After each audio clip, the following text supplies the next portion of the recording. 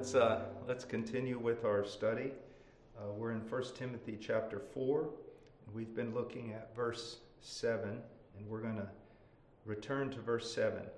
So he says, "But have nothing to do with worldly fables fit only for old women. On the other hand, discipline yourself for the purpose of godliness." Let's pray. Father, thank you for this day. Thank you for your kindness and your mercy. And I pray, dear God, that you would please help us in this matter. Help us to become good servants of Christ Jesus, to care for your people, to serve our generation, and then to be gathered to our fathers. Oh God, time is so fleeting. We are so weak. Help us. In Jesus' name, amen. Now, the word discipline here is from the Greek word gymnazo, which refers to any vigorous exercise such as might take place in a school of athletics. So we're going to see that in different places in Scripture, Paul uses these metaphors. Sometimes he talks about a farmer who works very hard tilling the ground and sowing seed, but also an athlete. Now, I can't really make a comparison, but from Paul's writings and also from what we know of history in the Roman Empire, and especially in the preceding the Greek world, athletes were greatly exalted, kind of like today, and athletes trained very, very hard for the games, extremely hard. And if you went to a school of athletics, there were going to be things like running and throwing, but also wrestling, fighting. And I don't know if you have ever wrestled before, but you can run, you can cycle, you can kayak, you can do a lot of things, but a few minutes of wrestling someone your weight or someone a little bit bigger than you will wear you out. Or if you're a boxer or a striker, 3-minute rounds, oh my. You say, well, it's no big deal, 3 minutes. Well, try it sometime with someone who wants to beat your head off. Even try it just on a bag.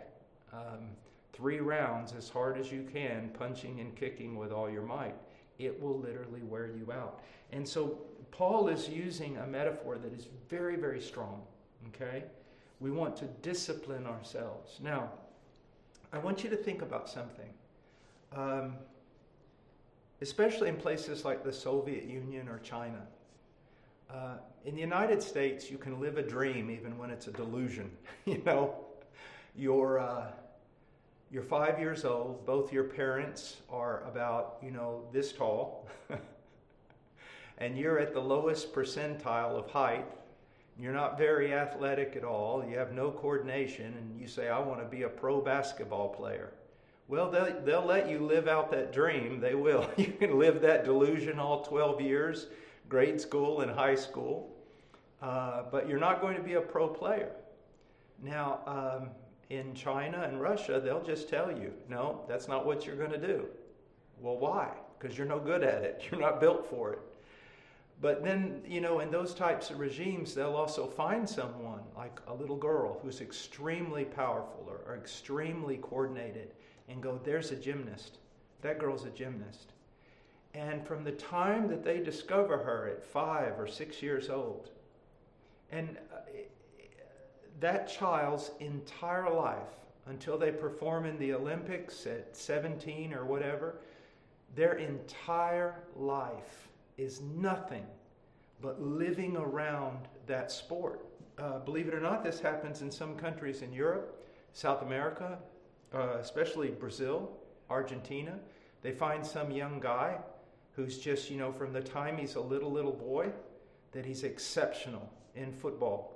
And they will put him in a football school. They will isolate him from everything else. And they will literally, everything that child does until the time that they play pro football is nothing but football. But let's take a little gymnast for a moment. They discover at 5 or 6 years old that here's this extraordinary person, flexibility, strength, speed, coordination. Everything changes. She goes to school differently. She gets up in the morning when the other kids are sleeping. After school, she goes back to training. Her diet is different.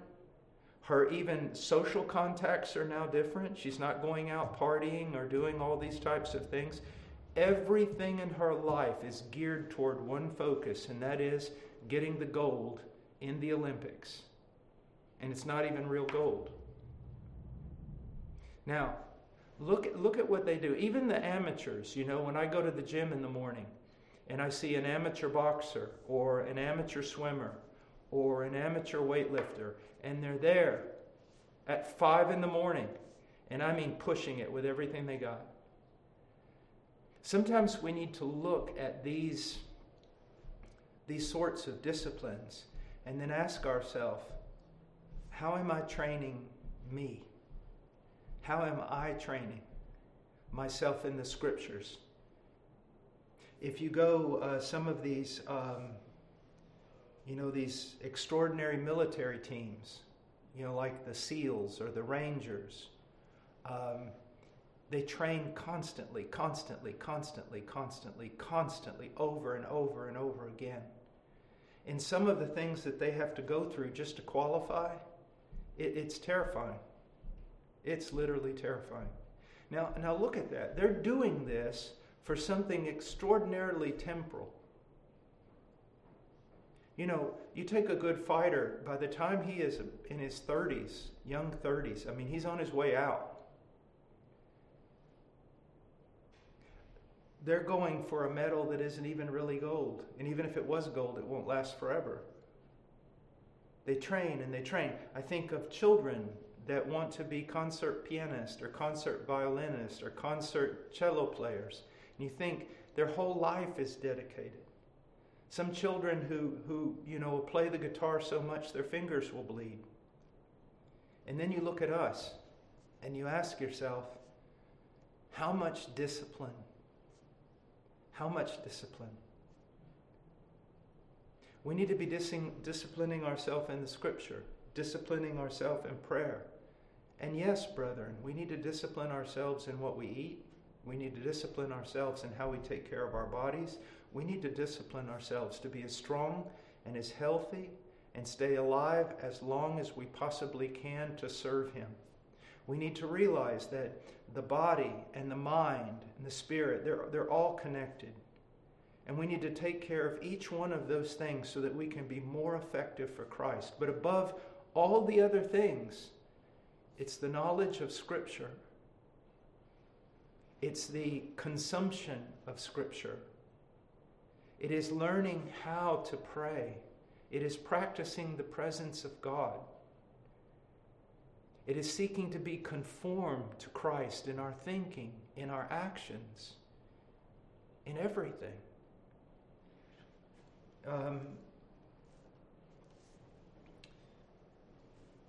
When I got into the ministry, I went to Peru, and the ministry tremendously prospered. And it wasn't because of me. It was because I just happened to arrive in Peru in God's providence at a time when 85 years of men sowing and not reaping, a harvest began. And so there were great works going all over Peru. People were being saved. You could preach on the streets and people would listen to you for hours. It was just, and that was wonderful. But we became so busy discipling and preaching and trying to take Bibles into the interior and everything that you start wearing yourself out. And then when I came back here to the States, taking care of 20 missionaries and then 30 and then 40 and now over 330 missionary families, all the financial stuff that has to be done, all the legal work that has to be done, and it literally can wear you out. And it's the same way in the pastorate. You keep pouring yourself out, and soon you're inside out. There's nothing left to pour. And that is why, brethren, when I go to a church, a lot of times churches will ask me, they'll say, we don't have a pastor right now. What should we do? And I'll tell them, before you look for a pastor, you need to look at yourself. You need to ask yourself some questions. And the first thing I'll say is, how many days a week do you want your pastor to work? 7? And they go, no. And I go, well, how much? And usually they'll say somewhere between 5.5 and 6. Okay. Now, how many hours a day do you want him to work? 20, 15, 16, 14, 12? Usually they'll get somewhere around, 10. Okay? Now, 10 hours a day. Now think, this is the man that's going to impact your soul and impact the soul of your children. How many hours of those 10 hours a day, how many hours do you want him studying Scripture? I mean, really studying Scripture. 20 minutes? And they'll usually say, wow, we never thought about it that way before. And I said, well, you need to. And usually we'll get somewhere around 3 hours. Okay, good. Now, how much do you want him interceding for your family and your children every day? 15 minutes? 10 minutes? And I begin to show them that if they really want to minister, they need to give that minister time to feed his own soul and to prepare their meal and to intercede and to prepare his own soul in prayer. It's very important. But at the same time, you men need to think about this. You're only going to grow as high as your roots go deep. And there are so few men who actually preach the word. Now, I'm not saying there's not good preachers out there. There's many, many good preachers, and far more than we know. And almost every preacher I meet is far better than I am at preaching. But the point is, even with all the good men that there are out there, there's just not enough. There's just not enough. And those men sometimes are pulled in so many directions like me. Administration, all kinds of things. Brothers, what will God do with a man who simply studies, prays, lives, and preaches? And you say, but the ministry is so much more. Okay, prove it. What do you mean? Well, you have to visit people. Yeah, and what are you supposed to do when you visit them? Pray with them? And what? Give them all your funny little sayings? No, open the Word of God to them. Counseling, home visitation, ultimately has to do with you communicating truth, doesn't it? So there's deacons' meetings. Yes. And what should the man of God be doing in the deacons' meeting? Accounting? No. He should be expounding the Scriptures when decisions have to be made. Your life should be one of prayer, the study of Scripture, living as an example of Scripture, and proclaiming Scripture. But not only do you need to know that, the church needs to know it.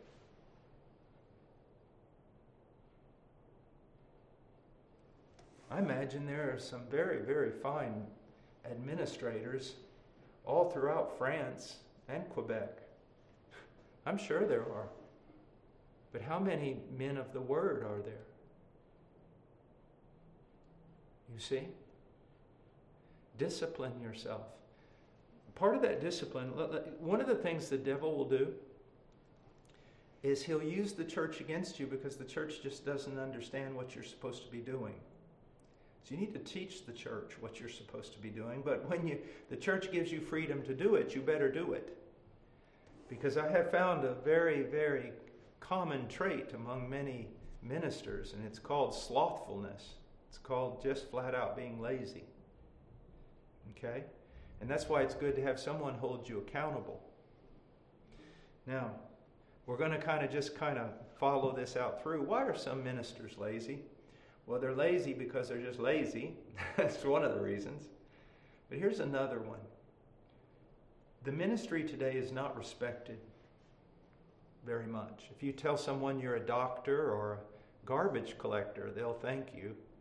If you tell them you're a minister of the gospel and you believe the Bible, they'll look at you like you were some witch that needed to be burned. As a matter of fact, they like witches better than they do you.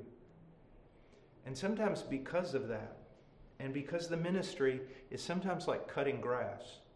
You know, when you cut grass, you have to cut it again the very next week. And so every week it's the same thing going back and back and back and back. And because of that, sometimes we like to daydream. We like to read books. We like to watch television and things like that. Anything to get our mind off of how difficult and sometimes monotonous our job is. But we need to get out of that, and the best way to break out of that is by fellowship with other ministers, in which you don't just talk about the weather or superficial things, but you talk about each other's soul. How are you doing? And it's not just, well, I didn't do good this week, but why did I not do good this week? What was it that discouraged me? Here's something that I have discovered also. Someone can come into my office and say, oh, Brother Paul, someone just wrote some, I remember this. They said someone just wrote something horrible about you on the internet. And I thought, and I mean, I was working really well. I was writing. I was taking care of missionary problems. And the moment they said that, I just couldn't function. I was so discouraged, right? And then about 5 minutes later, they come back in and they said, yeah, they really said some bad things about you, but they said the same things about John MacArthur and R.C. Sproul. And then I went, oh, okay. And I was back to working again. I was encouraged. And one of the things, brethren, that I think in the Reformed faith that we have really got to practice a lot more, and that's encouragement. Encouraging one another. Instilling one another with courage. A broken, beaten down heart really can't accomplish much. And so, now he says, discipline yourself, and then he goes on and he says, discipline yourself for the purpose of godliness. Now, the word can be translated, and is at times translated, holiness. Okay? Piety toward God, or reverence. It's an attitude, it's a lifestyle. One of a word that was sometimes used by the old guys, and I don't know how it would translate, but God besought. The idea is almost saturated with the knowledge of God to a degree that it produces a reverent lifestyle, a walking in the fear of the Lord. It also deals with a constant awareness of the reality of God. In my young life, I think I confused some terms. When we talk about the presence of God, right? Well, we can talk about the presence of God as a reality. God is omnipresent. So there's no place He's not present. He's even present in hell. But then we talk about the manifest presence of God. Isaiah 6, in the year that King Uzziah died, I saw also the Lord high and lifted up. Or Moses and the cloud. Or Solomon's dedication of the temple and the Shekinah glory. And so there's the presence of God, the manifest presence of God. But then there's something else it's not the same thing, but it should be quite related. And I've discovered that a man who spends a great deal of time in the Word, who spends time in prayer, has a special sense of God. It's not the manifest presence, like, oh, God is in this place.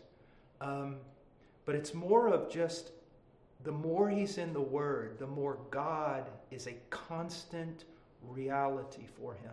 God is the reality, I guess we could say.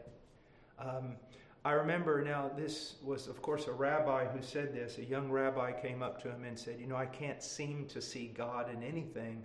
And the rabbi said, I have a similar problem. I cannot not see God in everything. And for us, that ought to be not just a saying, but a reality. That God indwells the believer, indwells the minister, and God is constantly drawing us to himself. But as we study the Word and as we pray, I believe that the reality, it's like almost a refined awareness. And God becomes the greatest reality to us. Do you see that? And that's why, gentlemen, it's not enough to be moral. It's not enough to be reformed. It's not enough to be a parrot. You don't want to be a parrot that just says what they hear someone say, but that something actually becomes a reality. Well, let me give you an example. Years and years ago, I, along with everyone else, discovered John Piper. All of a sudden he wrote a book, and a magnificent book, okay? And throughout the years, he has been so consistent in saying the same thing. It's about the glory of God, okay? Now, I do not want to take anything away from that. It's a wonderful blessing. It kind of sparked a renewal in so many people to realize it's not about me, it's about God. But you could tell, there were sometimes, I remember one time I was in a back room and I didn't see the speaker. I was at a conference and I was in Africa. I'll never forget this. And so some guy gets up and speak, and I'm in the back room and I'm listening to him and I'm going, oh my goodness, I didn't know John Piper's here. I'll never forget that. I was like, wow, no one told me. I was a younger guy and I was like, wow. And boy, was I sad when I walked out and it wasn't Piper. It sounded like Piper. He said the same things Piper said, but I could also see when I got out there wasn't the same reality as when Piper said it. And that's not just personality and it's not just emotion. It's that you can parrot something and it's not a reality. Okay?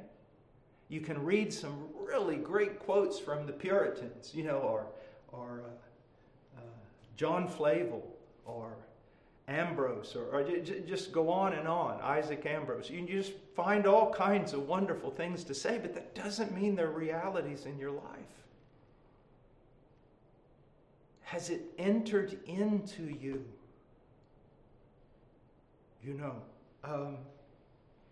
And so we need to discipline ourselves for the purpose of being more godly, of being more reverent, of having this heightened reality of the reality of God. Okay? And guys, there's no like 10 steps. It's just one step.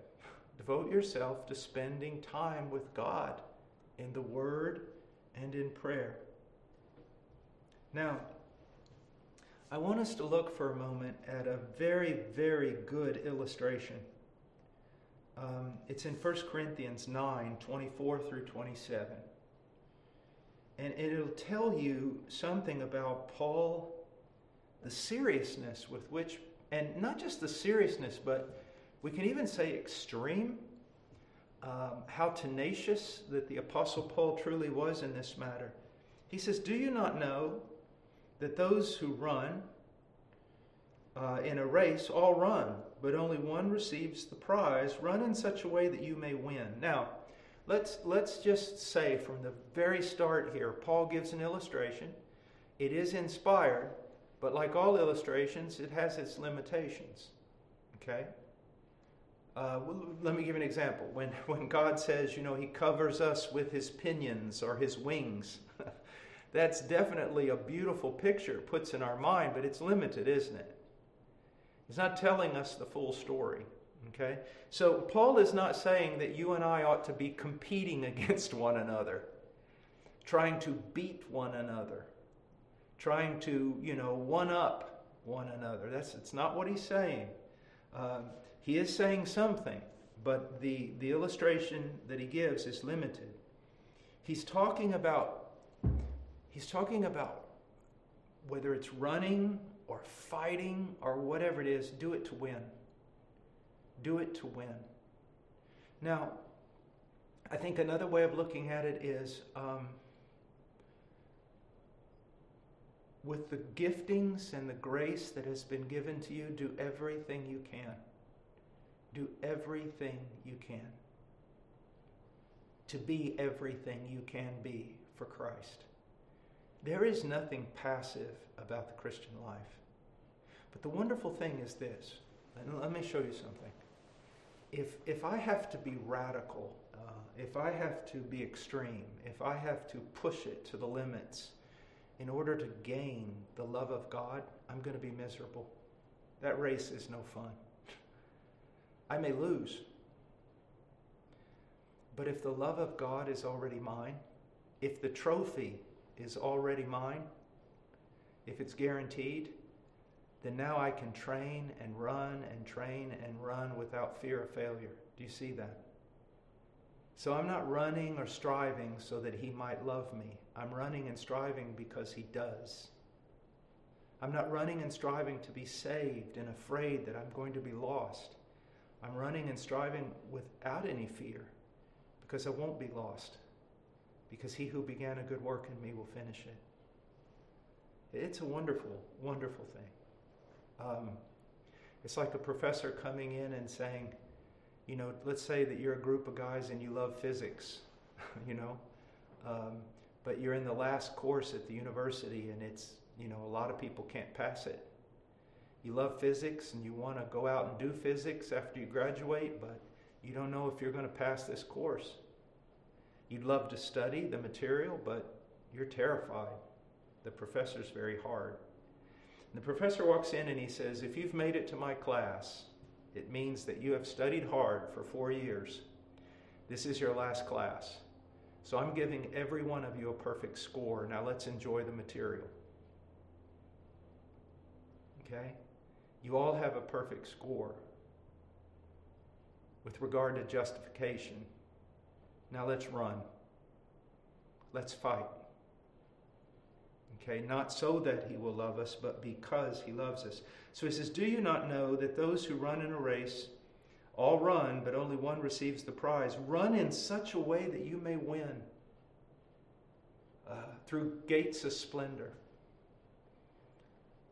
Through gates of splendor. I had a friend who's now gone on to glory. And the day that he died, oh my goodness, the day he died of a heart attack, he gets up in the morning and he goes, you know what?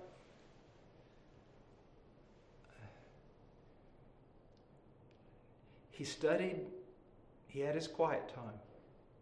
He studied the Word. He got up that morning and he studied the Word really early. And then he prayed. He spent a lot of time in prayer. And then he realized, I want to make my wife breakfast. So he made his wife breakfast. And then after that, he thought, there's this young man who's been coming to the church, and I'm concerned about his soul. And he called him and he talked to him at length about his soul, pleaded with him to turn to Jesus. And then my friend died. I would say that, he crossed the line, didn't he? He crossed the finish line at a dead run. Brothers, I was young, and now I am old. And it goes so fast, so very fast. While you have strength, run, run, run. Just run. So he goes on and he says in verse 25, everyone who competes in the games exercises self-control in all things. They then do it to receive a perishable wreath, but we an imperishable. I've lived long enough. On the internet, you can, sometimes I see these things where it shows this actor, that was like really handsome or beautiful when I was young. And then they do this age kind of development with the photography, and now you see the actor and they're 70 or 80, and you see this beautiful, beautiful girl who becomes a very, very old woman, or this very handsome, strong guy becomes this very old and bald and wrinkly guy, That's us. They gained the entire world and lost everything. But ours is eternal. It does not perish. We inherit a kingdom that will not perish and that is incorruptible. We have a town here in Virginia called Williamsburg, Jamestown. And it's just like it was in the colonial period. If you go there, the people are all dressed like the colonial period of 250 years ago. They just drive buggies and wagons and the textile stores, everything. If you talk to them about something modern like a phone, they won't acknowledge you. They don't. It's amazing. And you see the wonder of how our country began. And the thing that is so sad is you realize when you study the history that there were men who were very brilliant, very noble, who gave their life to build a country. I mean, they literally consumed their lives to build a country, and now that country pollutes the entire world morally and is literally on the verge of destruction and chaos. So they gave their life for a kingdom that's lasted only a few hundred years. How much more? I mean, many of those men died to sign the Declaration of Independence. They put their life at risk, all these things. But now the country, they wouldn't even recognize it. But you see, you and I, we're not that way. Our King is incorruptible. His kingdom is incorruptible and eternal. He says, 26, therefore I run in such a way as not without aim, and I box in such a way as not beating the air. I used to do a lot of archery, and there's this saying, practice makes perfect. That's not true. It's not true. Bad practice will not make you perfect. You can practice for hours in the wrong way, and you'll just keep getting worse at what you're doing. Good practice makes perfect. And that's what we need to see. And I'm going to, if you guys are up for it, we'll have another session. But I want to take a break. I want to break each one at about 30 minutes if possible. And so let me pray, and then we'll go on. If you young guys are able to keep up with me, we'll do another session, okay? All right. Father, thank you for your word. I pray that you will use it, dear God, in the life of your people, in the life of these men. In Jesus' name.